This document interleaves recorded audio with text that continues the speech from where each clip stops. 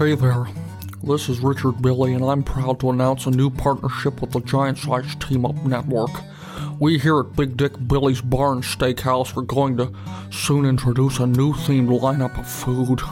The Breaking the Panel gut-busting steak, a 46-ounce premium cut of steak stuffed with spinach, black beans, broccoli, and oatmeal, no sauce, and served on a bed of white rice and cooked well done. A big piece of bland meat filled with stuff that'll make you want to shit your guts out.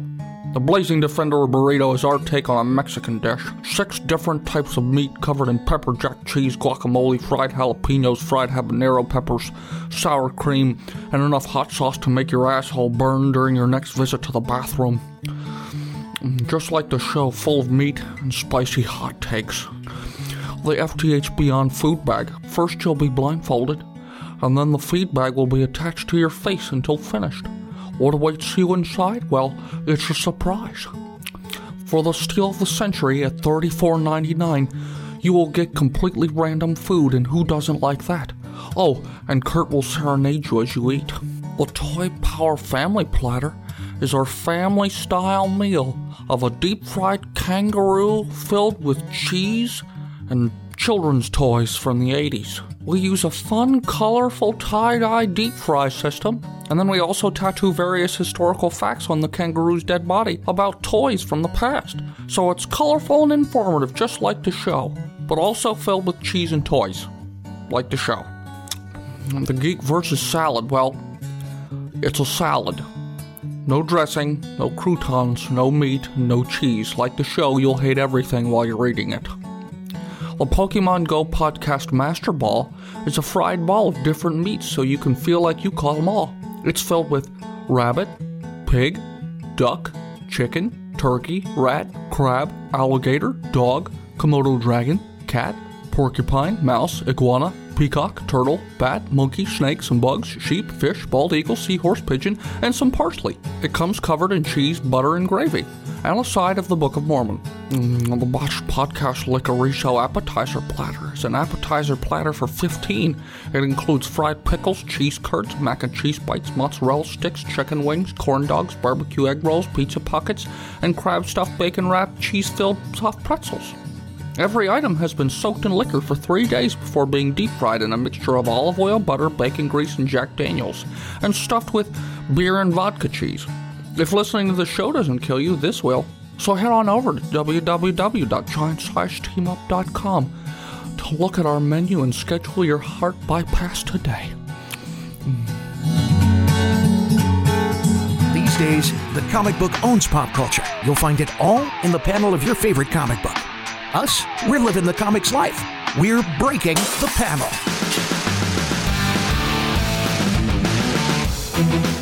Welcome to Breaking the Panel, your weekly download for everything that is just cool and awesome and fun, and some of the dark web as well sometimes. And you know what? We talk about the social aspects of what happens with fandom. We love fandom, we love comic books, but there's a reality that we have to face, and we do that. Fandom is terrible! Bruh. Donald Trump loves DC. I don't know. What? Wow. What? I don't know. Wow. I am the Rock God Podcast of Charles McFall. The confused over there look on the man's face is Soapbox Thoughts. Yo, what up? And the tiredness, that is the darkness, that is the soulless man in Philadelphia, Philip Keating. I'm just tired of you. Then why the hell you show up, man? Dennis said he'll take your spot any day. Yeah, but Dennis has enough to do. And what? You want to have a second Klotz on your show? Is that what you want? That's fair. That's fair. No. I am offended. Oh, I'm sorry. Are you triggered, Snowflake? Oh. Fucking hit me up on a Reddit. Yeah. You brush that hair to the side, you Clark Kent looking motherfucker. Jesus.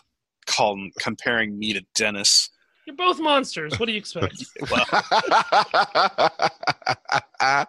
Well, first off, we want to give a big shout out to a longtime listener.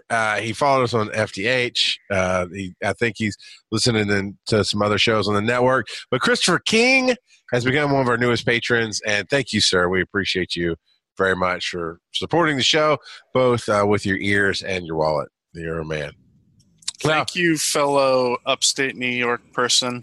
Now, here's the thing. Christopher King has written in and gotten the soapbox abuse on his email, and he still supported us after that. So that says a lot about this man. Well, he knows I love him.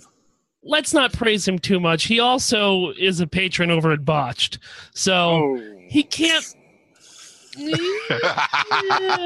Not a very discerning fellow. But he does have some words to say, and I'm trying to work it out to where he can say them. So hopefully we'll get that taken care of soon enough. And I apologize, man. I know you reached out to me. It's just been crazy busy getting ready for 2 cons, all that jazz. But that's enough of that. Speaking of, well, you know what? I will pimp out next weekend. I'll be at Atlanta Comic-Con, July 13th, 14th, 15th. Oh, is the show over? Are we done already? Yeah, I mean, people are like excited. They want to know. This motherfucker can't even wait to name drop himself. It turns out people have been turning the show off early, so we had to get to do it now. Yeah, got it. In related news, Atlanta Comic-Con just had a drop in sales when people were asked for their tickets to be returned and refunded. So, all right, DC is rumored to focus on standalone films over crossovers in the future. There's an article linked. You don't really need to know about it. Then a tweet went out saying, standalone is the future. I trust, and it named off the 4 major directors of Aquaman, Flash, Wonder Woman, and Batman. And I trust them to do great films, and maybe sometime in the future they'll all tie together again soon.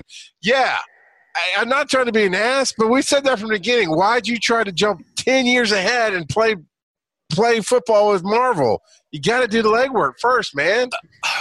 Everybody's little brother wants to play with the big brother. Yeah. You should have done it 10 years ago. Yeah, well. You know, not everybody knows I'm the most positive dude on this show. So I'm going to really surprise some people when I say, eat a dick, man. Like, come on. That is such a self-serving fucking thing to tweet. You guys fucked up over and over again. You had every opportunity in the world. You had all the talent in the world. You have great actors, great characters, good creative people who have put out solid creative endeavors in the past, and you still botched it up. Don't bring my show into this. and I just like, you know, for them as a brand to backpedal and be like, oh, we're gonna focus on single stories and it's gonna be so good. It's like, come on, dude, you had that chance. You tried that with Suicide Squad. How did that turn out? That was okay at best. That still had a tie-in, right? Because Bruce Wayne's in it. Well, yeah, but you know what I mean? Like, it's not directly connected to the events of any of the other films. And honestly, like, they could just pretend it never happened, and it wouldn't, really wouldn't display. So we don't really know the timeline. We don't know how. You're right. And it's just like, it's fine if not everybody's going to be able to recreate the Marvel magic. Okay, we know that. That's fine. But don't try to act like you're taking this bold, new, brave direction. You're licking your wounds. You tried to run with the big boys. You tripped. You scabbed your knee, and now somebody's got to take a wire brush to it to get all them stones out. Oh, yeah. You're bad. You did bad. You had some promise, but you did bad. And I just don't care to hear that kind of crap. Like, what I want to hear from you is like, we screwed up a lot. We've learned our lessons. We're going to try to do a lot better. Not just like try to make it seem like it was the whole trying to have the shared universe thing that is where you failed. That's not where you failed. I saw a report about a tweet. And I don't honestly remember who did it. It's somebody, I don't believe it's Kevin Smith, but it's somebody on that level, right? Somebody who carries cred both in the fandom and in the ability to write, right? They know what they're talking about. And they basically put out a tweet or a Facebook post or an article that the only thing that's going to save DC is Richard Donner's Superman. And it was a big thing about where they went wrong and how Donner's Superman would bring him back in line. And I immediately thought of Chris Wisdom. It's like, you know what? Him and Mike Woodard and a million other people would be excited about it. And I wouldn't hate it. I wouldn't hate the Chris Donner Superman, the Boy Scout. Now, I've always hated the Boy Scout just for that ultra purist, I do everything right. It just rubbed me the wrong way. But that's the Superman everybody loves. That's the Superman everybody's grown up with. And while I personally like the path that they took with Cavill Superman, I know it's not the right one. You know, Well, they need to. They can keep Cavill. I'm not saying get rid of Cavill, but they can steer this character back into the. No, I understand my core. I understand doing what. And that was somewhat present at the end of Justice League, right? Like a little bit, yeah. He had kind of shed that super emo demeanor to a great deal. You absolutely have the opportunity to fix that and keep Cavill, because Cavill's great. Yeah, he's looks great. The part. He's a decent actor, man. He's great. Almost everything I've ever seen him in, I've enjoyed him in. But you have to give him something to chew. You know what I mean? You can't throw him vapid dialogue and really easy to pick apart plot and expect him to make miracles. You know what I mean? It's just not going to happen. You've got to catch it all goes. We've talked about it so many times. I really feel like it all goes back to the DC animated stuff. Like the DC animated stuff. Oh, that was king. Is so often so good. Yeah. So good. Even, the craziest one that they've done in years, Batman Ninja, right? Oh, Ninja that looks Batman. so good, though. I've seen it. Oh, have you? Oh, Yeah. It's jealous. It's weird. It's wild. It's basically like a DC, an Arkham-themed trip through every subgenre of anime ever, but it works. It's crazy and weird, and it doesn't make a lot of sense at points, but it doesn't matter. It's really enjoyable because it keeps the core of the characters. That is what is still intact, even though you're in a crazy wild setting. You're doing ridiculous things with these characters that don't hold up in a normal continuity, but that doesn't matter because these characters are still those characters. Just like Teen Titan Go. No. Nice try. You thought you were going to just slip that in there. And I was Characters, in weird situations, but it's still the core characters at those silly situations. You said it. You just said it. No, These Teen are Titans your Go words. as caricatures of those characters. We'll see when that movie comes out. But anyways, in the animated stuff, sometimes they go a little darker, sometimes they go a little lighter. Regardless of, they almost always capture, and they even capture it with different voice actors. That's the thing that kills me. Like I'll watch stuff with different Batmans, like you'll get Conroy in there sometimes, and then other times you'll have somebody else, and it's fine because they get it. You know what I mean? So then would you be happy if they just went and did this like soft reset where they're not going to have any crossover anymore and just not tell you? I would be fine. Yes, if they recaptured the essence of the characters, of how they're portrayed in the animated stuff. Mm-hmm. If they recapture that magic, I'm down. I don't need an interconnected universe if you're putting out good films. I mean, the Dark Knight trilogy, right?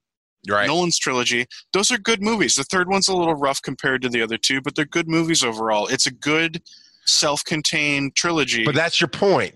They got away from the source material on the third one. Oh, yeah. And went sideways with it, and that's what made it rough around the edges. But it's agreed. It's still a good movie. The whole trilogy was one of the best Batmans I'd personally seen. I'm a huge Batman fan. As far as Batman / Bruce Wayne was portrayed, I dug it. I agree with you. Don't tell me. Just do it. Because what would happen is we'll get 4 or 5 years down the line enjoying great Aquaman movies and great Flash movies and come out and go, man, that was really great. And then the next one was even better. Wonder Woman. You know how much we gush about Wonder Woman, and we're looking forward to Wonder Woman 2. We'll gush, and then we'll look up 3 or 4 years later going, hey, they haven't had a team up in a while. DC is like, yeah, but we're minting money, man, and we're making the stories you like. Yeah. And then as fans are like, now's the time. And it would be the time, right? It'd be a great capstone of a build. I think one of the biggest flaws with Justice League was, even as much as I like some of it, I don't care about the team. There's no team. 3 of those core team members of Justice League We barely saw before. Well, they were introduced essentially in that film. Other than stingers, you know what I mean? They were introduced in that film. That's not a way to build, like your viewers' loyalty in the makeup of that team. You have 3 core characters that we have a relationship with, we've had multiple films with, we're familiar with, and you have 3 characters that are who don't get along. Right. And and that's the whole thing. And it's just like, and they're somewhat departures, you know, like I don't dislike Ezra Miller's Barry Allen, but he's not the same as the TV one, for example. He's not quite the same to what people expected based on the animated stuff or even just reading comics. He's kind of a different characterization. The same thing with, you know, Arthur Curry with, I can't remember his name right now. I apologize. Aquaman. Well, but the actor's name I'm trying to remember. Oh, yeah. Jason Momoa. Momoa. Right. Cal Drenhar. He's, you know, if you'll remember, I expressed concerns that he was going to be kind of like hillbilly Aquaman. Yep, I remember that. He's got a little bit of that punk rock vibe to him, but he's not bad. But it's different than traditional Aquaman. You know what I mean? The way he's been portrayed in other media. Yeah, he's not white and blonde. Well, that too.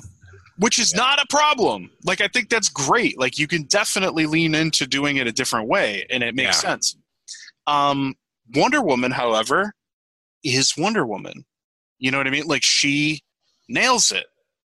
Absolutely. Like, the writing was good. The character feels like a little different than the stuff we've seen in other things, but not a huge departure. And then, obviously, you know, shout out to Chris Wisdom, shoveling sand.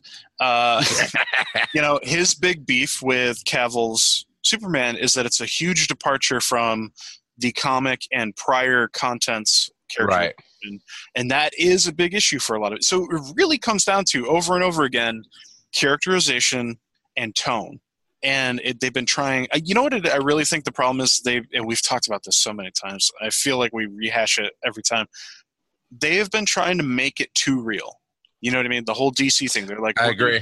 I get you. We're going to be the real comic book series. And it's like, but you're actually the more ridiculous world if we're honest about it. Because like the fact that Batman doesn't resolve his entire rogues gallery ever is just kind of perplexing as time goes on. The fact that Batman's biggest piece of memorabilia is a ginormous coin that somehow fit through a tiny hole to get to the cave.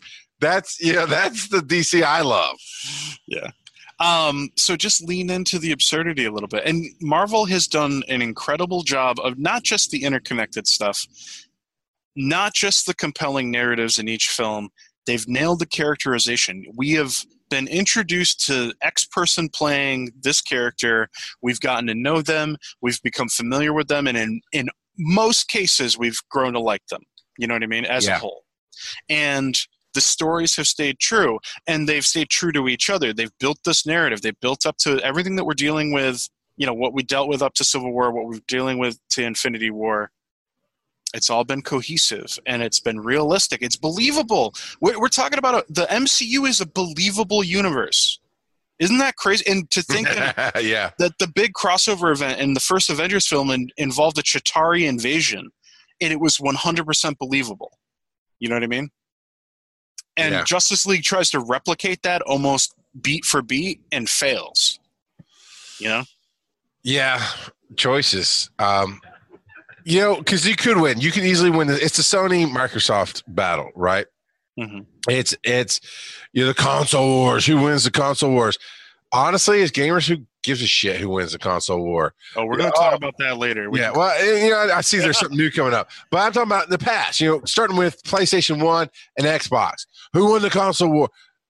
Nobody gives a shit. We're 4 generations in, and who won doesn't matter. It's not like you took down your enemy. They're both making millions hand over fist. You know, they've got their fans. A lot of people have multiple consoles in their house like I do. You know, it's a thing. And DC, what they didn't realize, Warner Brothers, is you don't go head on against what is now the giant because they spent 10 years in a vacuum building up themselves to where now you can't topple them. But what does everybody complain about? Well, Thor 2 was kind of shitty, and Iron Man 3 is the worst. That didn't happen. You know, they pick apart the solo films, right? DC could have swooped in, and they kind of did with Wonder Woman, but she was late to the game, right? Yeah. DC could have swooped in. It's like, we make great solo films. You have that team-up shit. We're going to take you down by picking apart your weakest spots. But instead, they tried to topple the giant and brought in 1990s CG and storylines that don't make sense, you know? Oh, we're all here because there's a big monster. Well, That's pretty much every game ever. And But the good games make you care. That monster is not believable. Like let's talk to CG for a second. It took the whole damn world to take him off the planet the first time, and now you're trying to put it together. I'm sorry. It was just they overpowered this story. No, it's not even that. Just the way they look. Compare Steppenwolf to Thanos. Oh yeah, no. Like Thanos was so easily something that could have not worked, but he did. You know what I mean? Like it's a believable character. It's a character that we all, anybody who saw that film, you emphasize with that character. They did. I think honestly, like 10 years from now, when we look back on this era of comic book films, we're going to say what they did with Thanos was incredible. What Brolin was able to accomplish and what, like, the way that they brought a really hard to relate to character into the film franchise and made him relatable and made him understandable was a huge accomplishment. Mm-hmm. And DC can't even fucking do that with Superman, who's everybody knows, who's the easiest to relate to dude ever. Yeah. You know what I mean? It's every little kid's God complex. The I want to be a God thing. Yeah, it's not hard to relate to. You know what I mean? Anyways, but it's really frustrating because they have such incredible opportunity and they just keep squandering it, and then they do this stupid self-important stuff where they try to make it seem like they're doing a great job, and they're not. I think Phil's quiet because he's looking up Steppenwolf fanfic right now. I don't care about the DC universe. See, that's fair, and that's what it comes down to. Like, the only DC that I read, I've only started recently, is when fucking Doomsday Clock started. Yeah. Like, I'm a big Watchmen person, but I just don't care about DC, and I haven't cared about DC since the Nolan trilogy. Yeah. And, like, let's be honest, the last Batman movie was almost 10 years ago already. Mm-hmm. That came out in 2012, right? So it's what, 4 years away? I saw Wonder Woman. I didn't care for it too much. Really? I did, yeah. Well, surprised. I thought it was kind of horse shit that they tried to shoe in that love story between her. The whole third act. That's fair. The first two acts were wonderful. Her running over the edge with the mustard gas coming at her at that fight scene, mm-hmm. That was awesome. And then I just got very disappointed during the third act, to the point where I looked at Suzanne and she was like, "This is kind of horseshit." It's like, yeah, that's fair. I really do feel like the third act is where that film does fall off a lot. And so I don't care about any of this. And I liked, the new Batman with Ben Affleck, but I don't know if I could do a whole movie of sad Ben Affleck. So I don't know until something comes out that. Hey, I watched Jersey Girl. I can take it. Yeah, but that's because you. I love Jersey Girl. Well, I mean, come on, Sweeney Todd. Sweeney Todd's awesome. So, no, all right. I never watched Sweeney Todd. Sorry. It happens at the end of Jersey Girl. You've pretty much seen all of Sweeney Todd because you've seen Jersey Girl. Okay. Anyway, until they produce something that I fucking deem worthwhile, I don't care about what they do. And for comparison, for a benchmark, what is it you deem worthwhile? What's something you're like, man, this was a great fucking film? And it can be anywhere. I mean, just what is your marker? I mean, for DC, the last DC movie I saw in theater that I cared about was The Dark Knight. Well, I mean, it doesn't even have to be DC. I'm just saying, like, okay. I saw Batman v Superman in theaters, and it was dog shit. And that's putting it as nicely as I fucking can. It's complete dog shit. You don't have to pander to Chris. He's not a Patreon. I'm not pandering to Chris. A Patreon. He doesn't even listen anymore. But I mean, there's just the writing has seemed kind of shitty. They're not putting the right actors in the right places. it just nothing is clicking for them yet, and that's why I'm a little bit excited, even though it's jerking themselves off. I'm excited to see that they're going to go back to doing one-shot stories. I guess, yeah. I mean, go ahead. No, and real quick, I mean, the whole reason that Thanos worked so well is because Josh Brolin made it work. They looked at Josh Brolin and said, hey, this guy's really intense in his acting. Mm-hmm. And this is what we need for our most intense supervillain. Yep. And it worked. Who played Steppenwolf? I don't know. Exactly. You get an actor that has the chops to play a menacing villain like that, and that whole movie could turn a different way, but they don't. It's got to not look like straight garbage too, though. Sure. I mean, I wouldn't know. I didn't see it. Oh wow, it's pretty bad. So. No, I like everything. I tend to hate when people will just pick apart minutia. Steppenwolf. It's like comparing Duke Nukem to Commander Shepard. It is that much of a graphical difference. Yeah, it was horrible for the most part. It's pretty bad. To touch back on something you were saying, Phil, that you were excited to hear them like potentially go back to doing the one shot type thing. My issue is that I don't feel like they ever did a good job of actually doing the shared concept. So it's like, for me, it's like I'm not even excited to hear that, just because it's like you never went a different direction for me. You know what I mean? No, I do. But at least they're smart enough to realize, hey, this is not working. We are making money off of it, but yeah, we're going to step back and reanalyze what we're doing with our, billion-dollar franchise and see what we can do to kind of not only make quality films, still make giant amount of monies, but also, have people leave that theater saying, that was good. That felt good. This kind of makes me wonder if this is why the whole Jeff Johns thing happened. Like this basically, like, if they're moving away from the shared universe, you don't need the king of shared universe anymore, right? Yeah, it makes sense. So it's like, I guess that makes a lot of sense then. I think we could have predicted that this was going to happen to DC, but even Jean Grey can't predict the reshoots that are happening on Phoenix.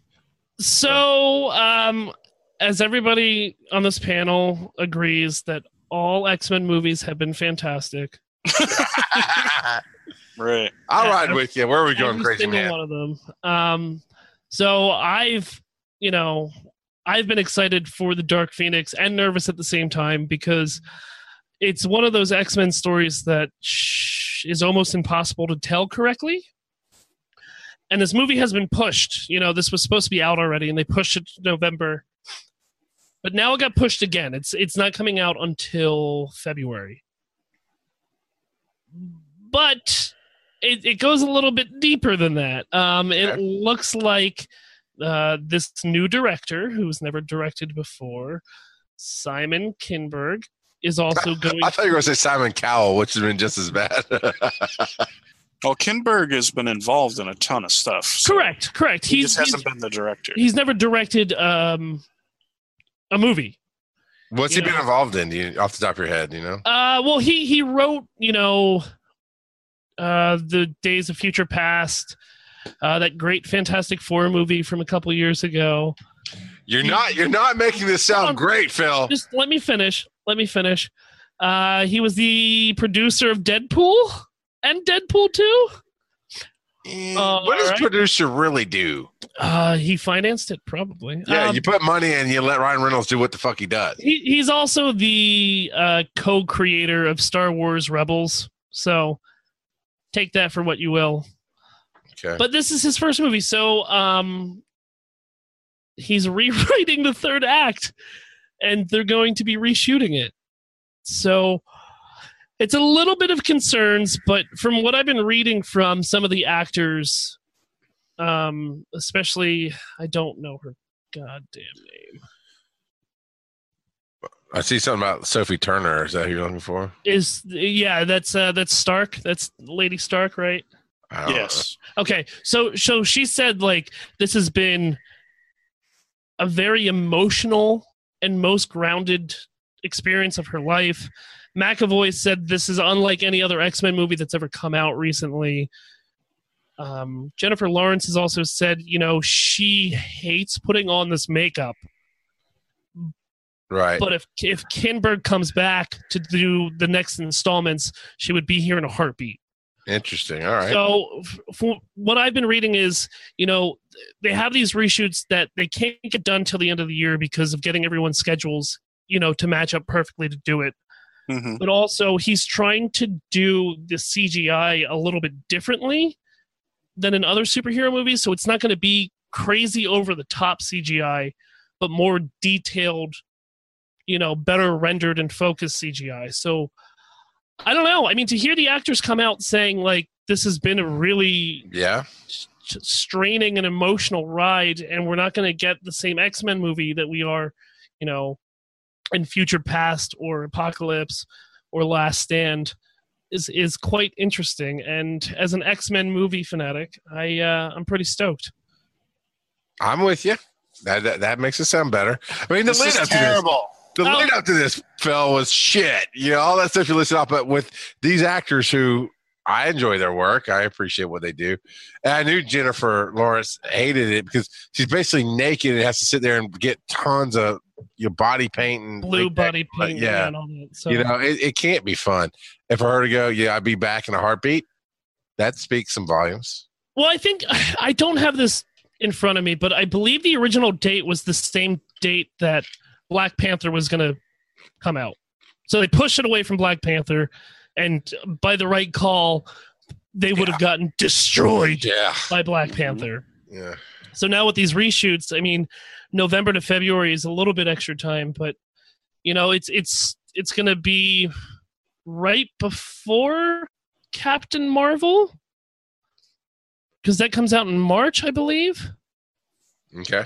Because Captain Marvel is 2 months before the next Infinity War. So they're going to have a little bit of cushion room to at least make, hopefully, their budget back, if not more, if this actually turns out to be the X-Men movie that we've all been waiting for. Yeah. But I'm still nervous. I mean,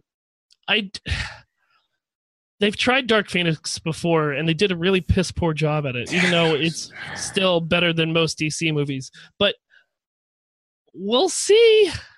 And it takes place in the 90s, so, like, Pogs and shit, right? Pogs and shit. That'd be awesome, honestly. That'd be...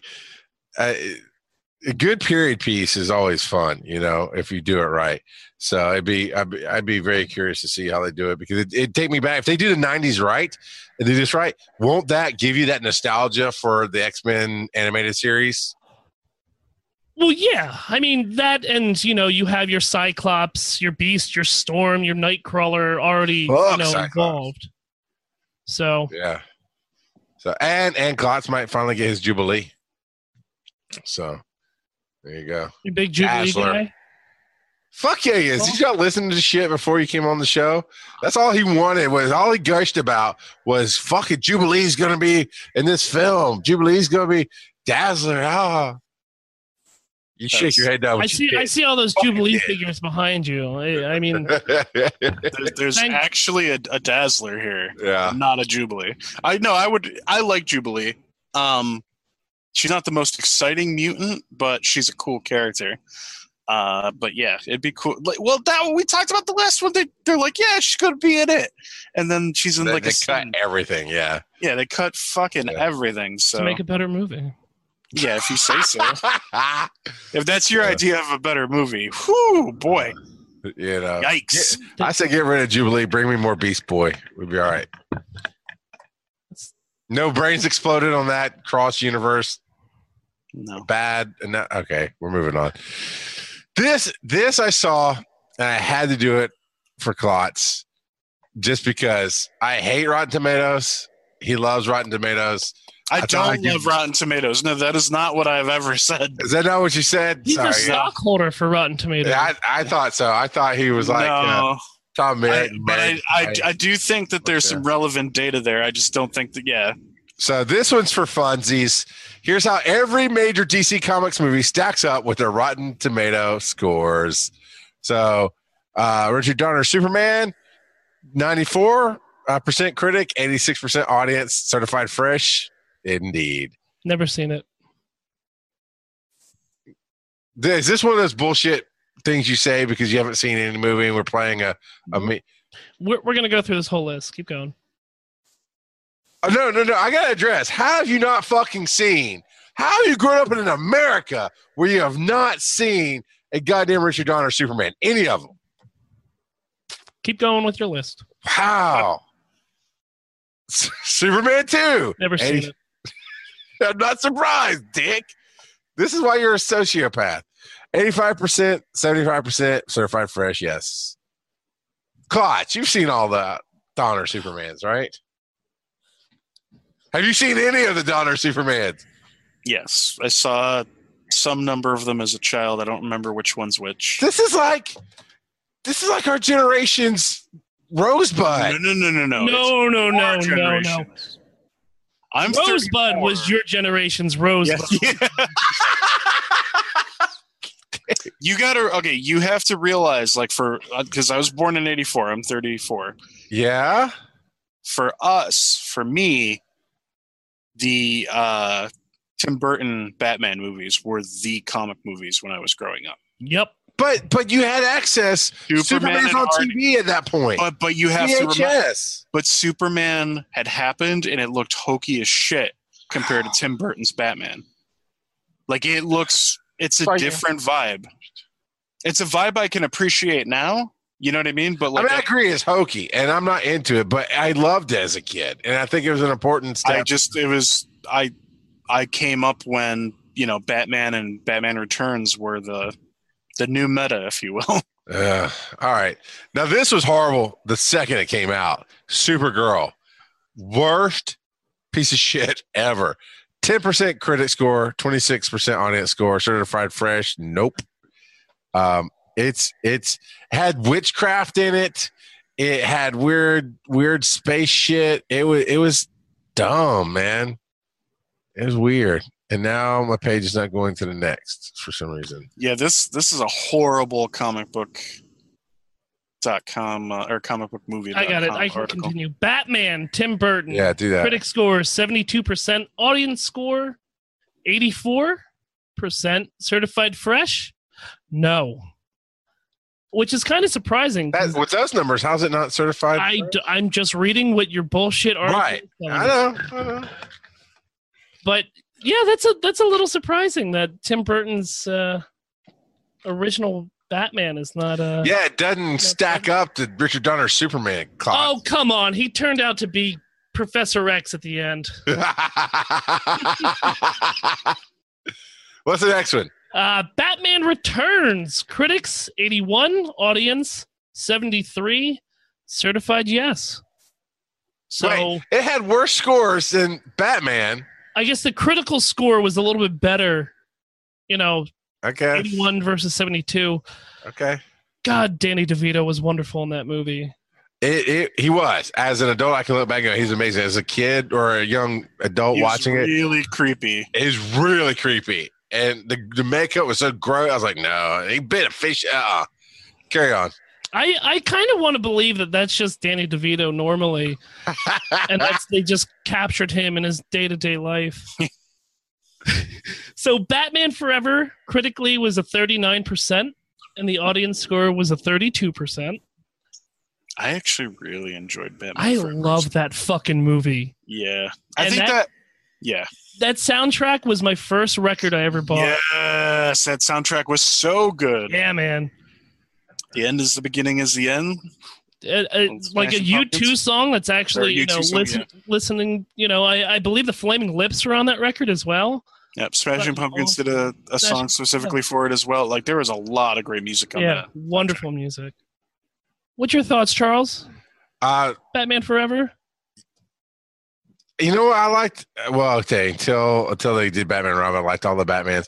Batman Forever was good. the music, like you said, it's the first time I was really paying attention to music and seeing the names, as opposed to you get a go to a record, go to Sam Goody's, right? Go to get you a tape or a brand new fangled thing called a CD, and you'd see score after score after score, and maybe a song you wanted. This had, like you said, Smashing Pumpkins and Flaming Lips and everybody else. It was really cool. I dug it. What's the rating? He already went over that. I already went over that. 30. Was it 39, 32. I liked it, but I mean, I'm not going to say it's a good film, but you got to understand too. Well, you guys understand, but those of you listening, we call this a golden age for a reason. There's a bajillion superhero movies out. There ain't jack shit out when this stuff comes out. It was the Batman we had on the screen. And that year, no other superhero films at all. Well, not only that, it was the peak of Jim Carrey's career, you know? And he got panned pretty hard, if I can remember. Yeah, well, his Riddler, the way and that wasn't his fault, because he proved he could do serious and dark and other stuff. They wrote his Riddler to be the caricature of Jim Carrey, and that's not what the Riddler is. Tommy Lee Jones was off-putting as Two-Face. He's just too, man. I learned the phrase from you guys, chewing scenery. Tommy Lee Jones is chewing fucking scenery in that film. Everybody else is like D-lister compared to his acting levels, and he gets not nearly enough time on screen. Yeah. So it was off-putting because he just didn't fit in with all those shenanigans. I have to make a correction. Mm-hmm. The Smashing Pumpkins were on the Batman and Robin soundtrack.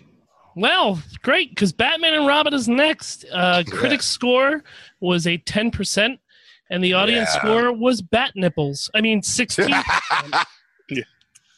Yeah. Certified fresh.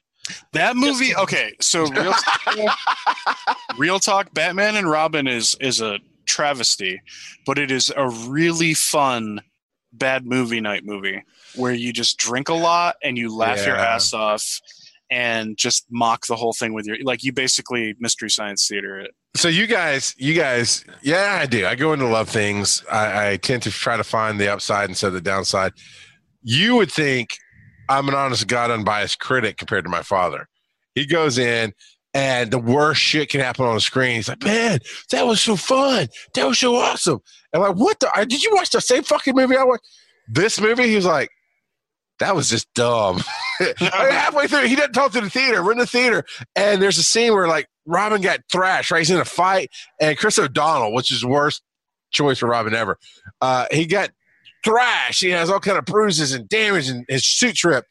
And 5 seconds later, he meets Batman, and he's like pristine, brand new uniform, brand new. And my dad leans over to the theater like, how did he get changed? I'm like, shut up, we're in the theater, man. But even he picked that apart. Yeah, I just couldn't. When they did the Xena Warrior Princess straight across the screen, kicking, and that was the opening scene. I was done. It was not good. Catwoman. That's shit. 9. Yeah. Audience score 18. Oh my god. So, I didn't even bother. Constantine. I dug it. I love Keanu. I love that movie, and I know that people don't agree, but I really hold on. Do you guys have the article open anymore? No. No, it wouldn't load okay, right for me. So what do you think it got? Constantine critical score. Critical score is going to get less than 50%. Audience score, I would guess around 50-60%. Okay. I would say I'm going to go 45 just because I said less than 50%. Audience, I would guess like 70 or so, 60 to 70. Nah, I think I heard a lot of backlash in the day. And people made fun of me for liking the film. So I'm going to say audience was probably like 60%. Critical score was a 46. Oh, I said 45. Look at that. And then audience score was 72. Ah, Klotz got that one. You were right on there. Batman Begins. The triumphant start to the Nolan trilogy. Certified fresh. Yeah, I'm going to give you a certified. Call that. Okay. It's going to be 87% on critic. No, I'm going to go low 80s on critic. Okay. And then I'm going to go like... Audience is going to be a high 90s, I think. I don't think so. It's going to be that high. It's rarely that high. Okay. All right, so I won't go 90 even for audience. Critical score was an 84. Mm-hmm. Audience score was a 94. Okay. Oh, look at that. It's about where I thought it would be. Because it landed, again, for the audience, it landed in a time of a drought. And it had such great hype because Christopher Nolan was coming off of the movie that goes backwards. Memento. He was coming off of that and another film, and he was the hot property to have. And Christian Bale had done American Psycho and some other things, and he was a hot property. So it was very much a hype thing. So that's why I figured the audience would be much higher. It was also a really good adaptation. Yeah. You know, like it was just, and it had other good people in it too. You know what I mean? Yeah. Liam Neeson was great. I never Neeson. thought if you told me Liam Neeson would be a great Ra's al Ghul that I would be like, yeah. I'd be like, you're a fucking idiot. You're an idiot, yeah. But he was. It was also a sizable gap in time since Batman and Robin to the Batman Begins. That was 8-year. And it was a huge immediate tonal shift. I mean, everybody had that cartoony bullshit burned in their brains, and then this darkness drops in. It's like, what? Well, and they leaned into the fight choreography, for example. Everybody was gushing about how realistic it was, Yeah. He was now, the shaky cam, that's the first time I saw shaky cam for reals. Yeah. Superman Returns. That's is that the Brandon Ruth one? Yes. Yeah. That did terrible. No, it panned hard. I remember it kind of fondly, but I could not tell you the first detail about the film. I would say the critics would be in the 40s and the audience would be in the 60s. Mr. McFall? I think it's going to be, both are going to be under 50. Let's do 30 and 45. I got half wrecked on this. So the critical score is 75%. What? The audience score is 61. Wow. And it is certified fresh. Wait, again, how the hell is that certified fresh? I guess it's because the critical score was a 75. I don't understand. The certified fresh is based on the critical score. Okay. And then with the original Batman, it was a 72. So obviously, critics kind of liked it. I remember the audience didn't like it. I waited till it was out on DVD or something, and like I said, I kind of remember it fondly. I remember Brandon being a cool new face. I'd seen him in that Best Buy stupid clone show, the spy comedy. Shit, Chuck. Yeah, Chuck was a good show. Chuck was a good show. But I remember Brandon. That's where I first saw Brandon, and then he was Superman. I saw him backwards. He was Superman before he did that, but I didn't see Superman. Anyway, carry on. Kate Bosworth was not the best Lois Lane ever. I'm just gonna say it. The Dark Knight. That's Joker. That's certified fresh. Yeah, it's gonna be certified fresh. I'm gonna say low 90s for critics, mid 90s for fans. I'm gonna say 87 for critics and like 94 for fans. Critics were a 94. Audience was a 94. Wow. Yeah, I mean, people loved Heath Ledger. I took my wife to see that in IMAX, and she fell asleep. Oh, no. It was a good $20 nap I paid for her to. The Watchmen. Who will watch The Watchmen and give them a good score? Well, I ask you this. What was the critical score for The Watchmen? Oh, most certainly in the 60s for critic. And then fan, I'm going to put in like 70s. So are you pulling these up as I type them in? Or? No. I have been pulling them up afterwards. I'm just going to give you like round, somewhere in the 60s, probably low, without giving you a definite answer so you don't catch me cheating on how you do. Did he guess it within $1, Pat? Yes. Well, if we're going to go Price is Right rules, which is not hosted by Pat Sajak, 64 for critics. Yep. Wow. And then 71 for the audience. So I would have, in my mind, I was going to guess because he obviously got closer and he might as well answer it. But I would have said critics liked it and audience panned it. But obviously, nope. Critics shat all over it because critics tend to think that Watchmen is pretentious and self-important. I mean, it is. No, fuck off, you old man. Big blue penis. Yeah, well, I'm sorry you're a prude. Okay. Jonah Hex. Who remembers Josh Brolin? I enjoyed Josh Joe- Brolin. I loved Jonah that film because it's so different, but it got crap. I'm going to guess 30% critic in the 30s and Yeah. fans in the 40s. 40s. Yep, I'm with you on that one. Critics are 12%, Oh, Woo, geez. yeah. and the audience is 20. Right, Certified Wow. Fresh? No. yeah. Oh man, the Green Lantern. We should be Now- drinking on these. Now dead. You know, he was killed at the end of Deadpool. Yeah. The Green Lantern actually never got made. That movie's not even on this list. Keep moving. It was noisy, overproduced, and thinly written. That's all true. So It's I gonna also be. haven't seen it. So I'm gonna say it's 14 for critics and 24 for. I'm going to say 20 something for critics and then like 40 for fans. What? He seems triggered. critic score is a 26, and the audience score is a 45. Wow. And Claude's like, no, I don't like Rotten Tomatoes. I just understand exactly how it Yeah. thinks. And exactly Yeah, how I don't like Rotten Tomatoes, but their algorithms are like As imprinted a on my brain. stockholder, I think we're breaking this open. I think he is Rotten Tomatoes. I think he just makes up the score for both critics and audience, and none of it's real. It's all Paul Klotz. God damn it. Dark Knight Rises. Charles, I want you to go first. All right, I will say in the mid 60s for critics, mid 70s for audience. So you're saying that it's not certified fresh then? I'm saying it's not certified fresh. I will say that it was certified fresh and that it was in the, I think you got to be around 85 for critics. And then I think this was going to be one of the rare ones that's flip-flopped. I think it's going to be like low 80s for the fan reaction. Critic score is an 87. Audience score is a 90. And yes, it is certified fresh, Wow. putting an end to a beautiful era of... Everybody made fun of Bane. I mean, that's all they were That's talking why about. I went I low. understand the film. I mean, come on. That's why I went low on the audience score side. Yeah, but those Bane memes are fucking hard, man. I'll never forget walking out of that movie and thinking like, I pretty much enjoyed that, but I had some real beefs with some of the story choices. And then I walked by a friend of mine, and I was like, "What'd you think?" And he's like, "It was terrible." And I was like,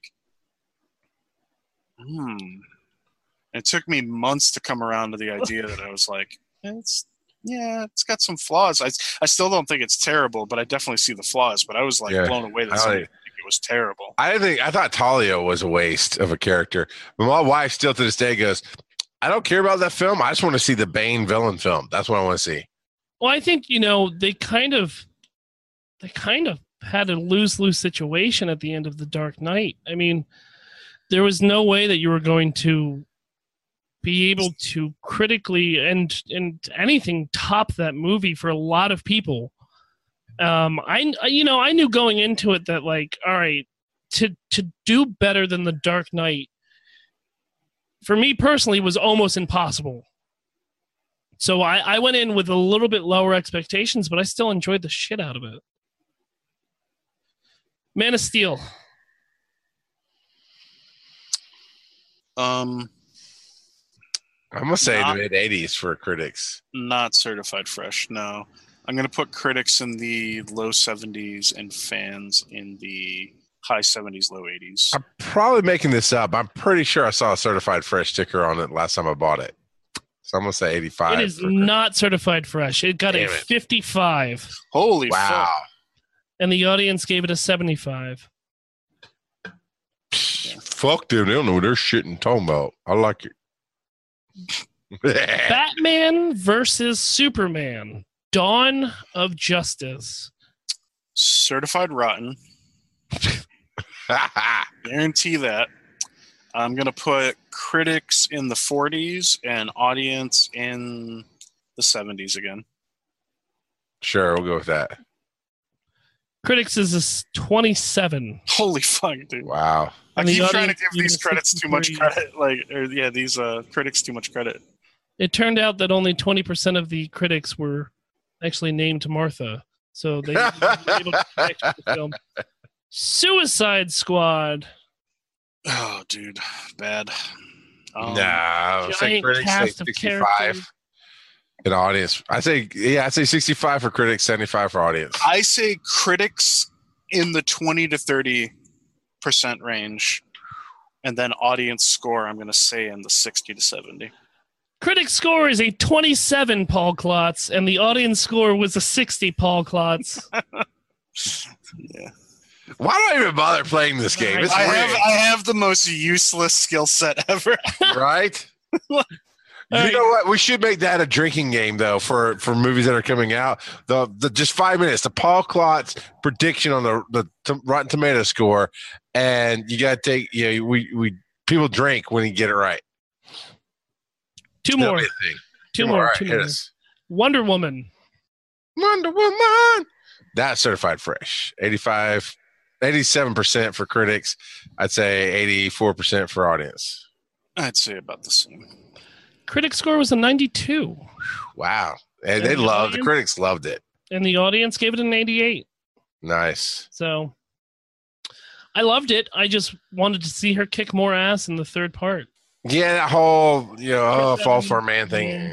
That whole third part just needed to not be done the way it was done. I thought the twist was fun with the bad guy, but But that entire sequence was shot on a soundstage, and it looks terrible. And Yeah. so it just looks like they're doing it in a dark closet. yeah, you said that, and you're probably right. But I was caught up in the coolness factor that I didn't notice. I do have high hope for the second one, though. As someone who really, only loved about 60% of the movie, I'll probably still go out and see it. Well, we're going to do a panel on it, so you might as well. I missed the last one, so. Justice League. That's certified rotten, isn't it? Certified rotten. I'm gonna put critics in 45 to 55, and audience in 60 to 70. Critics was a 40, Ha! and the audience was a 74. Yeah. People loved it. So I enjoyed the shit out of it. I really did.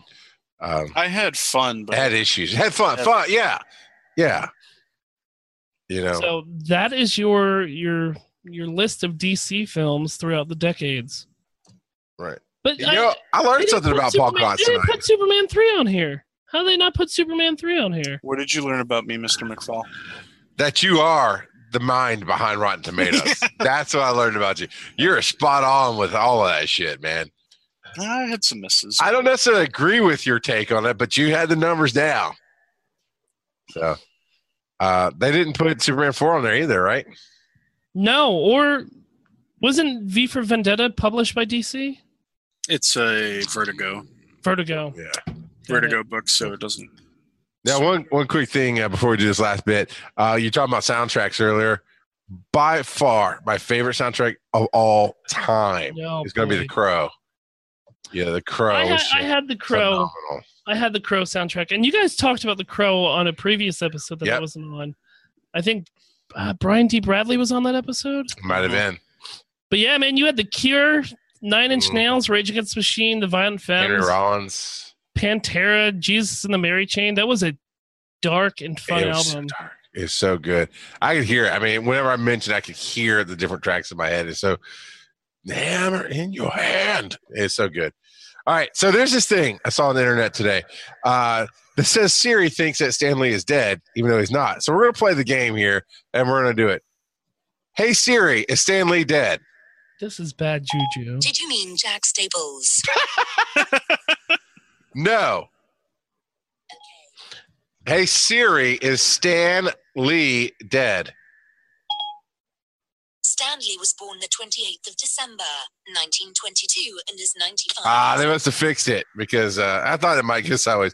Because apparently there was a thing for a hot minute that Siri would tell you that. Fake news. Why are you putting Definitely. that bad energy out in the goddamn atmosphere? Hey, Siri, is Plus, Stan stop Lee saying immortal? that. Stop saying that as you set off the phones to all the listeners. All right. As you go reset your phones, hey Alexa, is Stan Lee dead? As you go reset all your stuff. Okay, Google. We'll be back in just a moment. Patreon.com/breakingthepanel is where you go to support the show. You love the show enough to make it to the Patreon ad, so why don't you just head on over and throw us a buck or two? We've got Discord, exclusive panels, and what we've been doing recently is having game nights. Not saying that you'll be able to join in on the douchebaggery that's been happening Sundays nights, but hey, maybe. The only way you'll find out is over at patreon.com/breakingthepanel. Also, I just want to say real quick, in the middle of recording this Patreon ad, I found out that Steve Ditko died. We would have no Spider-Man or Doctor Strange and many other characters inside the Marvel Universe without him. A Titan has passed, and he will be missed. And thank you for all your hard work that you did with Marvel over the years. So, now on a high note, let's get back to listening to Paul think he knows what he's talking about, but he's completely fucking wrong. And we're back. Thank you, Alexa, Siri, and Google for waiting on us. We appreciate you. All right. So we got a soapbox tonight. It's not often that you actually prepare a soapbox ahead of time. So this is cool. The question is Sony being total dicks by not going for crossplay with Microsoft or Nintendo? Now, is this on any specific game or just a cross-platform, Klotz? Well, okay, so the background on this, if you're not familiar, Sony has been taking an insane amount of heat largely because of Fortnite. So at E3, Microsoft and Nintendo announced, they're Fortnite, we're doing Fortnite, it's going to be available. And then Nintendo and Microsoft have decided to team up and promote the fact that they're doing crossplay with each other and that they're open to doing crossplay with Sony as well, but Sony doesn't want to play ball. And they never really have they? Well, no, they used to, yeah. Really? They do it all the time. See, that's the thing. So the reason this is a soapbox topic is I'm subscribed to a number of gaming subreddits. So I see a lot of this, and I've seen it on my Facebook wall as well because I have gaming friends on Facebook. And there's this sentiment that Sony is being douchebags for not being willing to do crossplay.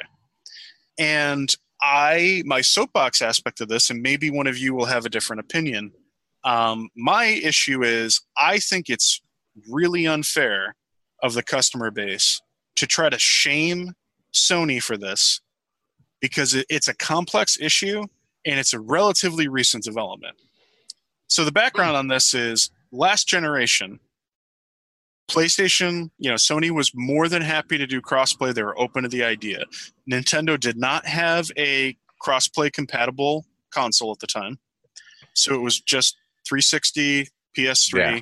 They could, they could work together. Sony was fine with the idea, and Microsoft shot them down. The reason for that at the time was because Microsoft was the front runner. They had sold the most consoles. Games from Windows was still big. Right. They had lost the format war in the, Blu-ray versus HD DVD battle, but they had sold a lot of Xboxes. Fast forward to this generation, and largely because they had a lot of really bad press when they were at E3 when they were first announcing the Xbox One, the fact that they were really pushing a lot of stuff that people didn't really like, and they had a pretty lackluster game lineup, like exclusives lineup, when Sony has been crushing it on the PlayStation 4, just like year after year, tons of great exclusive games. Sony has massively outsold their competition this generation. Leaps and bounds. Sure, yeah. Way, way, way more PlayStation 4s than Microsoft has sold Xbox Ones, and obviously, Nintendo has really just entered this generation with the Switch because the Wii U was not this generation. You know what I mean? It just really wasn't. It was still kind of had a foot in the old, a little bit of foot in the new. It wasn't quite there. So the thing is, one of the reasons I think it's unfair to criticize Sony here is because what everybody, first of all, I think most consumers are like, I just want to play with my buddies. So They have no mind towards the business part, and they're accusing Sony of being greedy. They're like, oh, they're just greedy. They don't want to let me play with my friends. And it's like, well, you're asking a lot from them. You're asking Sony to be willing to give up a competitive advantage that they fought tooth and nail to achieve. And that is, if you compare player bases who own the consoles, Sony has the largest market share. So they have the largest, pool of potential matchmaking candidates, especially when you're talking about free-to-play games like Fortnite. Games that the console manufacturer only gets a little bit of a cut of when they feature them on their platform, you know what I mean? And because that's really the impetus for this, is everybody's talking about Fortnite for the most part. And I think it's really unfair to lean on the manufacturer and say, yeah, you should totally let your two chief competitors have access to your customer base for matchmaking just because people want it. And it's gone. But does it really take away from them? It's not like you're going to go buy an Xbox or your buddy match-made with you cross-platform. That's exactly what people are talking about. People are like, well, I want to be able to all my friends are on PlayStation. Now you might go buy an Xbox, but no, I'm saying if they let me on PlayStation play with you on Xbox and Phil on Steam, I'm not going to go, wow, that was so much fun. Now I'm going to go buy an Xbox instead of this PlayStation. No, I got what I wanted. No, but so let's say, for example, you have a hard time finding good matchmaking in whatever game you're playing on Microsoft or on Nintendo. Mm-hmm. You might say, all my friends own PlayStations. I want to play with my friends. I'm going to go buy a PlayStation, right? Right.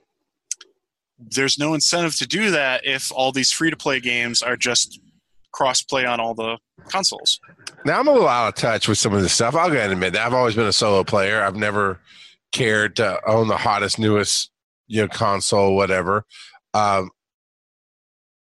you two guys, would you go buy a console if you had one already? So you had the Xbox 3 or Xbox One, and your friends are all on PlayStation. Would you sell your Xbox and go buy a PlayStation just to play with your friends? No, because I don't think you can sell an Xbox to get enough money to get. But I mean, I'm a PC gamer with that just so happens to own all three consoles. So, I'll let you finish, Paul. No, I'm a PlayStation. I've been PlayStation since the PlayStation 1. You know what I mean? Like, obviously Nintendo before that, because Nintendo really established the whole industry as it is now, the way it looks now. But I got a PlayStation 1 when I was a kid, and then when I graduated high school, my first job out of high school, that summer, I saved up enough to buy myself a PlayStation 2. And then I actually never bought my own PlayStation 3 or PlayStation 4. I just used my roommate's extra ones. You stole them. But I've always played on those consoles. Like, I've always played on the Sony consoles. That's not why I feel this way. Because I just look at it from a business perspective. I just don't agree with the shaming where they're like, yeah, like, they won the console war this generation. That's why I was laughing when you were bringing up the console war earlier. Yeah. One of the things about, winning the console race is selling the most units, and now all of your players have the shared community of each other. And if you have a much bigger piece of the pie and the two smaller pieces of the pie are suddenly, because here's the other thing. Microsoft, when they had the lead before, they had no interest in crossplay. They shot everybody down. Nintendo has notoriously never been super like, yeah, we're going to buddy with all the other manufacturers and we're going to do stuff that is even remotely crossplay compatible. They've actually gone out of their way to design their consoles so that there's no way they could be compatible. Because they can't get on the internet. But I mean, just, you know what I mean? Like, in general, like, they've always been a step behind. They've never been the console that's pushing tech, and so they've never been compatible. And this is the first time the stars have aligned like this. And Microsoft and Nintendo are doing a duo promotion where they're throwing like advertisements up everywhere promoting this crossplay feature. I think it's kind of shitty, to be honest. I mean, I think it's pretty low because they both have track records of not doing stuff like that. But yeah, I mean, now there is one other element to the Fortnite story. Sony absolutely deserves all the heat in the world for the other element, which is if you have ever played Fortnite on PlayStation, your account is console locked to all the other services. So like you cannot log into your Epic Games account on Microsoft or on Nintendo or even on PC if you play on PlayStation first. Wow. That is something I absolutely get behind people being upset about. That is something I think Sony needs to walk back. But it's also partially on Epic Games because they agreed to that at some point. Granted, now I think that agreement was probably drawn up when, nobody knew Fortnite was going to be what it is. Because it is the hottest game in the industry right now, hands down. Yeah. It's printing money, like just by truckloads. But basically, I just feel like a lot of the community is just really short-sighted on this, and they're just like, oh, I just want to play with my friends. And it's like I've challenged people with arguments like, so are you going to encourage Microsoft to make Halo and Gears of War available on Sony? Or are you going to encourage Nintendo to make their brands available on other consoles? And they're like, no, that's totally different. And I'm like, is it? Is it totally different? It is. Because it's a third party. You're not going to see The Last of Us, or you're not going to see and the same thing there. But what I'm saying is there's no cross-platform from PlayStation to PC, correct? For Fortnite? For anything. I'm not sure. I'm not sure where Fortnite is right now. I know PlayStation is the island unto itself. There was a crossover at one point, but that was accidental. So there was a crossover for Rocket League. There was a crossover for Rocket League. Yes. PlayStation could cross. But Microsoft opted out of that. Well, exactly. But now that they've opted in and everyone else has opted in, they've opted out of it. So the technology is still Sony opted out before. Well, no, it's not about technology. I know exactly. Yeah, they're definitely not. They're trying not to give up their subscriber base. Well, I understand that, but earlier in this year, we saw a great movement in the gaming community where if you get your voice heard loud enough, the developer and the publishers will change their game to tend to your needs. Mm-hmm. In the whole EA Battlefront.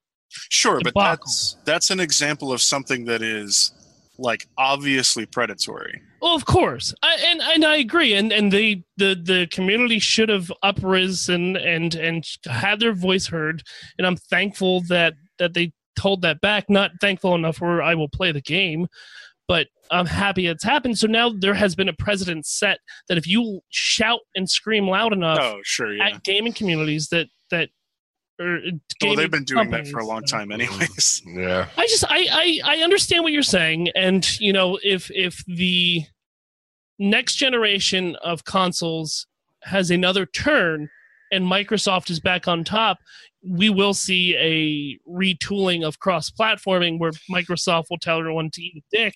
Almost certainly. And I think that's stupid. It is stupid, but it's where we're at right now. But here's the other thing, right? You talk about being a PC gamer. Mm-hmm. That was the way to go, right? PC, you console sheep, and the consoles be like, oh, you PC overlord, blah blah blah. But the thing was, PC. Now, granted, it's a generic term that stands for a personal computer, but it's synonymous with Windows, is what it is. It's synonymous with that. For gaming, yes. For gaming, right? And I used to build those computers for gaming. I used to do that to keep up a score. Mac, not for gaming, ever for any reason. Then iOS store, iPhone, blah, blah, blah. And then they started making their own games. You could pay for shit on your computer. But Steam is the can't we all just get along of the digital world, right? And they started matching when games from Windows started going down. Steam picked up the slack and started helping support that some. PC gaming, of course, was mostly Steam. The other night, we all wanted to play Rocket League. Mm-hmm. And I have it on PlayStation 4. That's what I have it on. And the patch for you was taking forever. Phil, you couldn't get your controller connect. Kurt didn't have a PS4, couldn't blah blah blah. And I'm like, you guys are like, just get Steam, it's on sale, it's $10. I'm like, okay. Are you sure? Because I only have Macs. I don't have a viable Windows computer in my house right now for gaming. And Glotch, you hit me with the stuff. And my Mac was perfect. And my PS controller connected to my Mac through Bluetooth, so I got to sit and play like I normally would play anyway. And I'm like, what world do we live in that you want to talk about technology so diversely different? Apple and Windows, so diversely different. You cannot run it the same way. And yet here's a program that let us all play the game together. That theoretically, somebody could have been on their Xbox and connected with us. If that's not a thing, if that's still a thing. It was a thing. I don't know if it's still. So, no. So, no, we couldn't make a group to clarify. Okay. If you were playing, when there was crossplay between PlayStation and, because Rocket League's a great example, when there was crossplay between PC and PlayStation, if you were on your PlayStation, I could not invite you to a group and we could not matchmake together. We could get thrown into the same match. Okay, but you couldn't just plan it together. There was an option, a user option to toggle that off and on.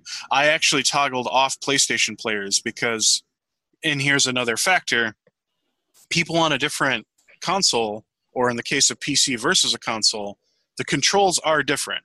Albeit if I'm using a controller and you're using a controller, they're not super different. Sure. But some of the stuff is like the hardware and the, you know what I mean? Like a lot of times the console version of a game it's locked into to certain settings. So it has certain performance standards, and PC has a more, wide array. So you can crank down graphics, crank them up, all that kind of stuff. But I hated playing with PlayStation players, even though I love PlayStation, because notoriously they weren't, for one, I couldn't communicate with them. They couldn't hear my voice chat, and they couldn't see, the only thing they could see were my emotes, not any actually typed, conversation or anything like that. And they couldn't, same thing, vice versa. They couldn't type to me. They couldn't talk to me. Right. And if I'm mistaken on that, someone could correct me. I know that the text definitely didn't cross over, but yeah, so it was kind of awkward and stilted, and it actually hampered my enjoyment of the matchmaking when they were part of my pool. I preferred to play with other PC players. You wanted to stick to your own kind, is what you're saying. No, I wanted to play other people that had the same equipment that I had, so that we could communicate and all that. But we still couldn't make parties together. You know what I mean? I got you.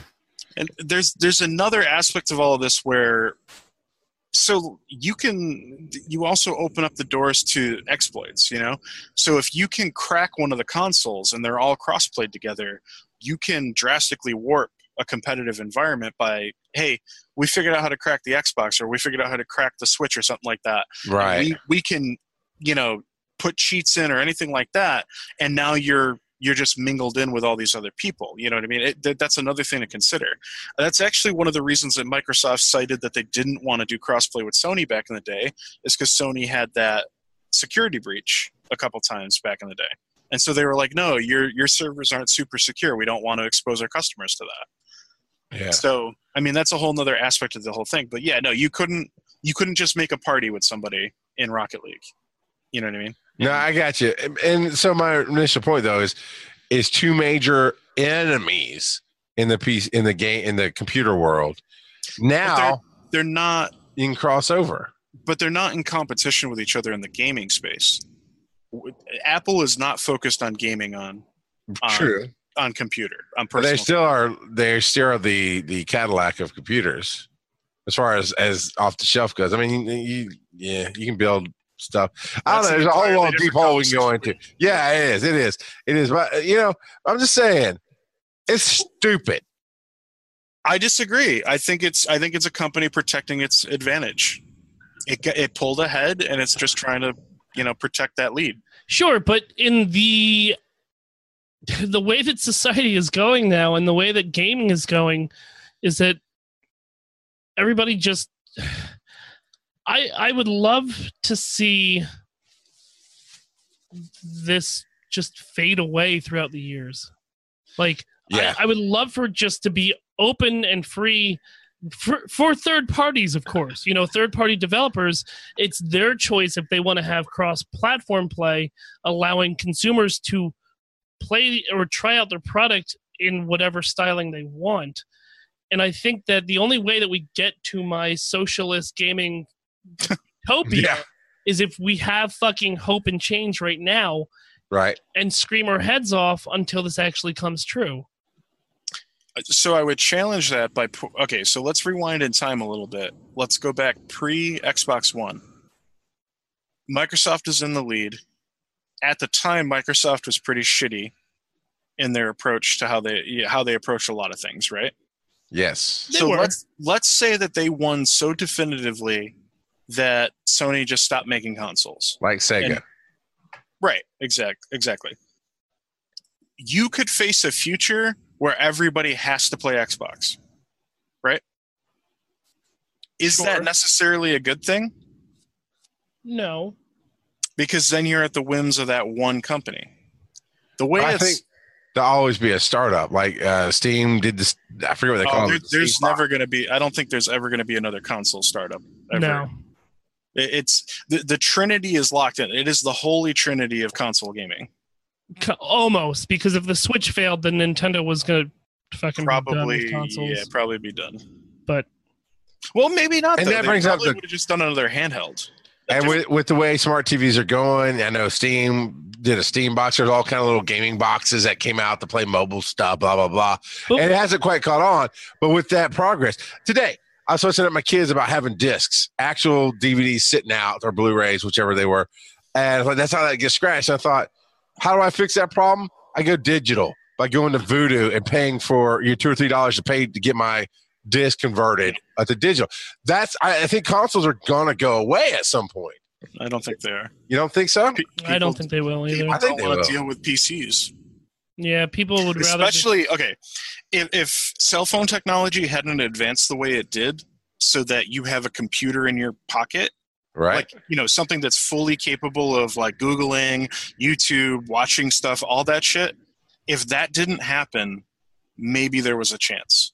Because if you go back about 10 years in time, 10, 12 years, the dream that Microsoft was pushing for was the unified home network. You know what I mean?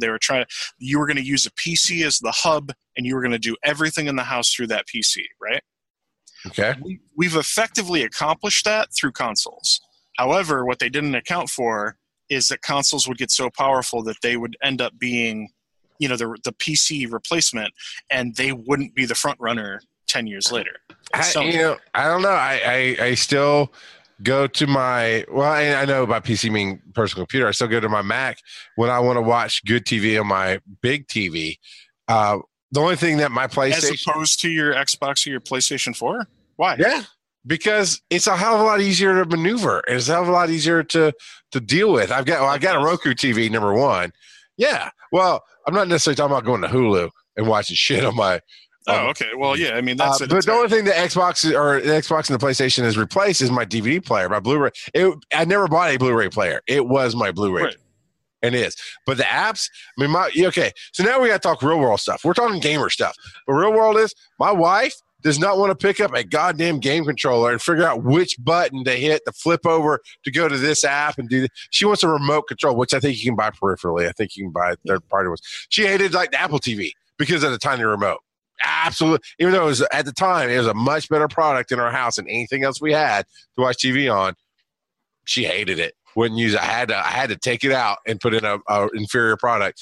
And I think that's something that consoles will face is I seriously, and obviously I've been wrong about a lot of shit, but I seriously do not see a future where consoles are literally, that's why it was called 360. It was supposed to encompass everything because of the average person They're already in a home there, does not want to dick with it. They're already there. Like, you are wrong because, like, I don't think they're there in most households. I really don't. I don't think you have a majority of households under a certain age cutoff. Absolutely. Maybe Like, so. obviously, like, boomers aren't, buying PS4s and Xbox Ones by the truckload and being like, yeah, we're setting up our home network. Yeah, but those people are buying smart TVs, or they're buying something like a Roku or something, like, you know what I mean? They're buying something that turns their TV into their computer for viewing stuff, or it's built in. You know what I mean? That is another thing that is there. But I know lots of people in their 30s and 20s especially, even women who, and that came out wrong, men and women. Wow. Well, no, because the stereotype is that women don't game as much and they're not as familiar with consoles. That might be the case with your wife, but that is not the case in like my cohort. The people I hang out with, like my close friends and family and stuff, people my age, men and women, they're all familiar with the consoles. They might not play on it as much, but they use it, to watch TV or whatever. I mean, some of my best friends have consoles that have only played like 20 hours of a video game, but have thousands of hours of television streamed through them. It's already happened. But like Microsoft 12 years ago, they thought it was going to be a PC sitting next to your TV that was doing it. Mhm. That's not it is. It's The just PC's in the TV now, basically. It's in Well, the and TV. that's the It's thing. also the console. You know what I mean? It's But- one of I mean, I think this to really have a much better conversation, we probably should pull like some actual tech numbers.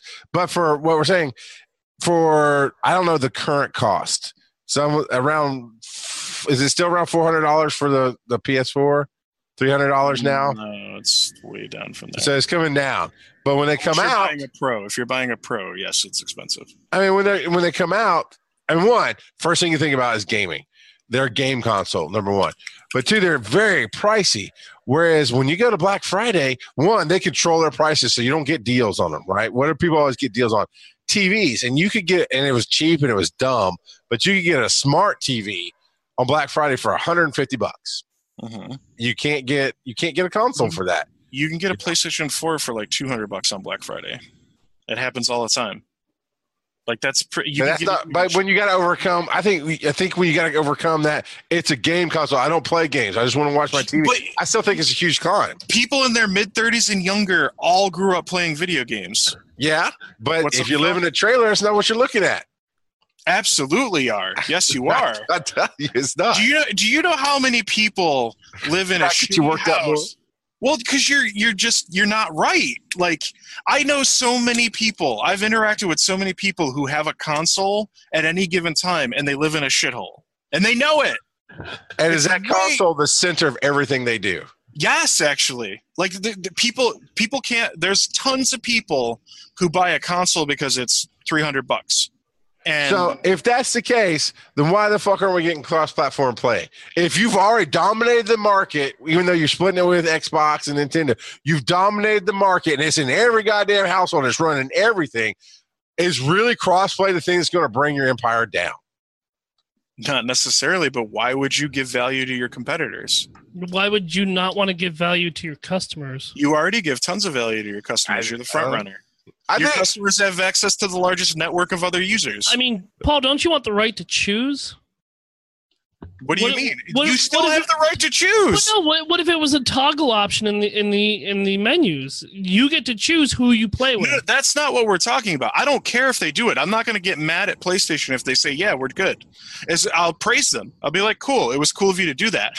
What I am going to get mad about is people who are saying that it's anti-consumer and greedy of them to not do that. Even though that has not been the standard, it was never done before until very recently, and everybody else has been in the position to do it in the past. well, okay. So what you're saying is they're protecting their lead, but that's not anti-consumer by protecting their hold on the market. Not specifically, not like and then when you talk about microtransactions like loot boxes, like what EA's done, that is anti-consumer stuff. That is like you can no longer just buy a game and enjoy it. Now you have to buy all this extra shit. Right. Or we're not going to make single player games is something that EA's been criticized for. That is, those are things that are like, yeah, no, we're literally just out for the money. I feel like what PlayStation is trying, or Sony, I should say, is trying to do is like, listen, we got here. We're just going to keep being here like we have been. And what you're suddenly asking for is kind of like you're just asking us to give up what we've accomplished. Part of what we've accomplished. Obviously, they're not asking everybody to turn in their PlayStations and go pick up an Xbox and just be okay with that. It's just, I don't think it's reasonable to shame them for something that everybody else has done. Like, it'd be the equivalent of like, the three of us, if somebody comes up to the three of us and they ask us for charity, like, can you give $1 to Make-A-Wish? And all three of us decline. And then tomorrow, Phil says yes and gives $1 to charity. and then after you get a couple days down the road, and all of a sudden you two decide, or you and I, Charles, decide that we're going to give the charity today, and Phil's like, well, I've already given a charity, I'm good. And now we're like, oh, Phil, you monster. How could you not? How could you not give the charity? Because I hate children. and that's what I feel like is going on here. Is they're trying to. Sure, I'm not with you. Shame is stupid. Shame gets you nowhere, honestly. Well, but vocalizing what you want is, and Sony could be a goddamn industry leader here and say, you know what? We don't care what Microsoft's done in the past. We're kings. We're so confident in being kings. We're going to jump in on this initiative. Just like Phil could say, I gave $1 the other day, but you know what? Fuck it. Here's another $1. And he would shame us because he gave 2 and we gave 1. You know what I'm saying? You could That's move his towards choice. And I'm fine with him having the choice. And I'm gonna like I said, if Sony decides to opt into crossplay, I will praise them for it. What I'm not cool with is trying to shame them for with the people and how they're handling it to get right, yeah. But Now, we live in a shame culture. I mean, if people don't like things, they just bitch about it on Reddit, on Twitter, on every fucking platform they can, so they can get their fucking voice out. I mean, they're trying to shame Disney into giving them the rights to remake The Last fucking Jedi, for shit's sake. I mean, it's where we live so now ridiculous. in society. I mean, we need to fight it, Phil.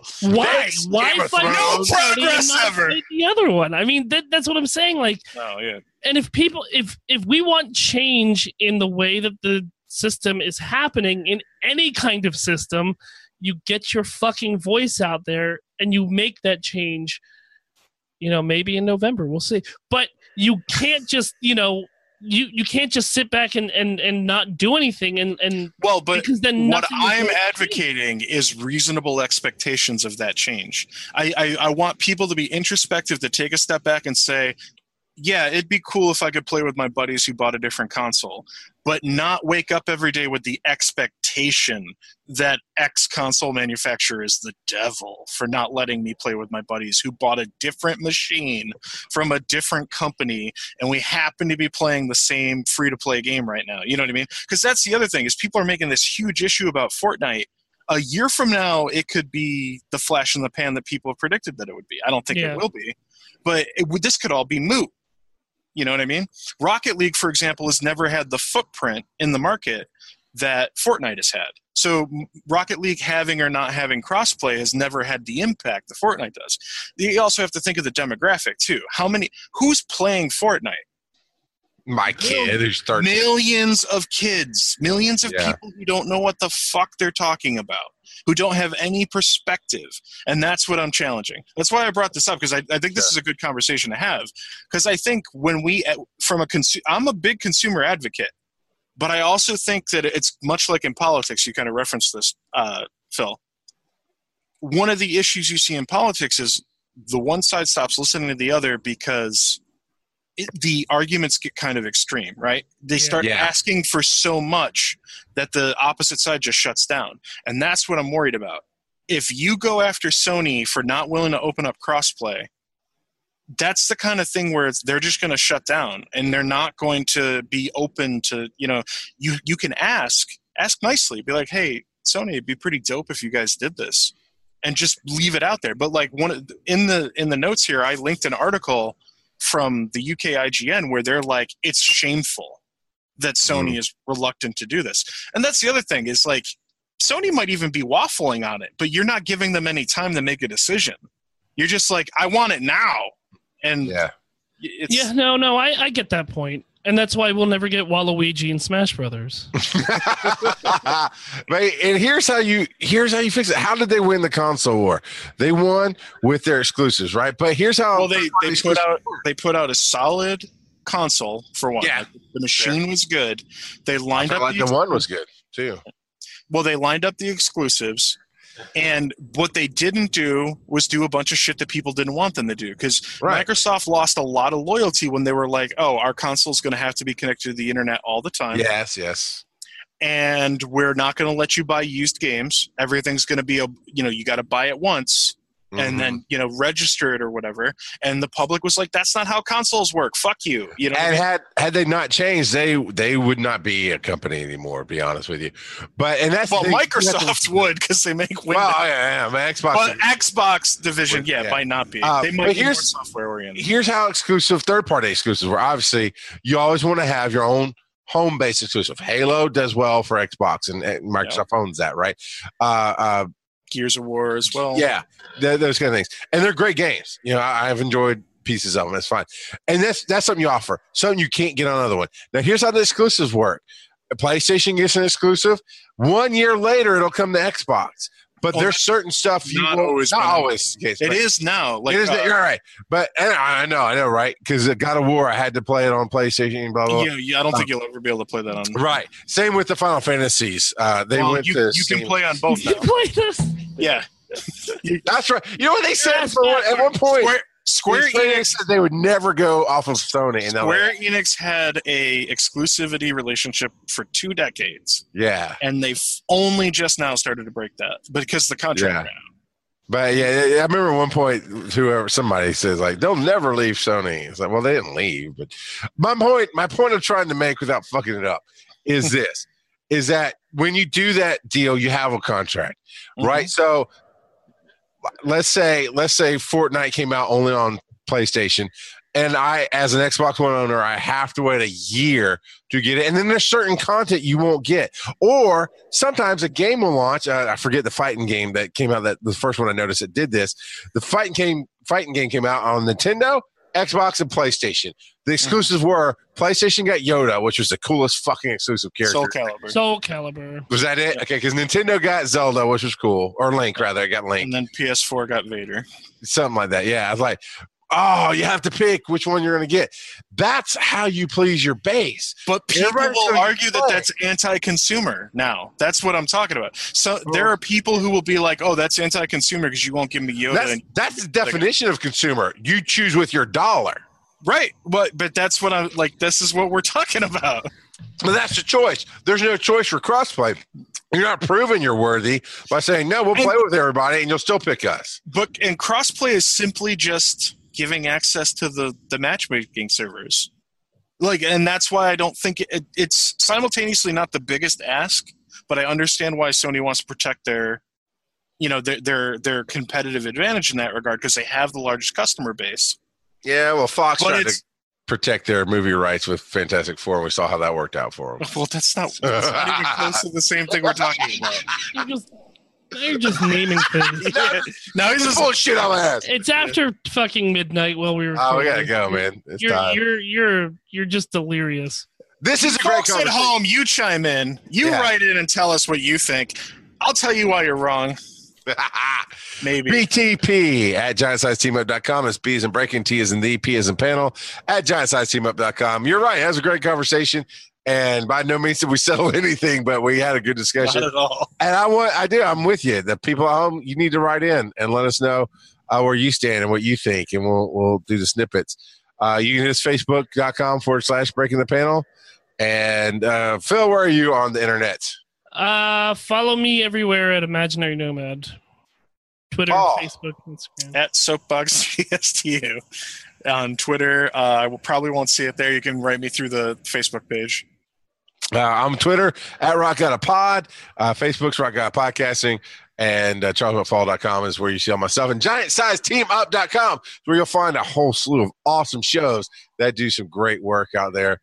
The bot sucks. Don't even try to get a plug for that.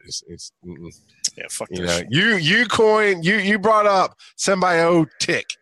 So Symbiote. At least we don't drop what did you say on FTH Beyond? The Hulk will rise again. No, you said it with such flame and anger in your eyes. You won't see that shit on bots. Green power. You absolutely do stuff like that on bots. We will attack deaf people and religious types. And Chinese people, apparently. And Charles, what's your personal email again? White is right at gmail.com. Oh, no. All right, we got to get out of here. Thanks, everybody, for playing along and being part of the discussion. Send in your 2 bits, like we said, and we'd love to have you. Again, thanks for Christopher King for keeping us going and and fueling the fire. We'll be back next week with more shenanigans and awesome sauce.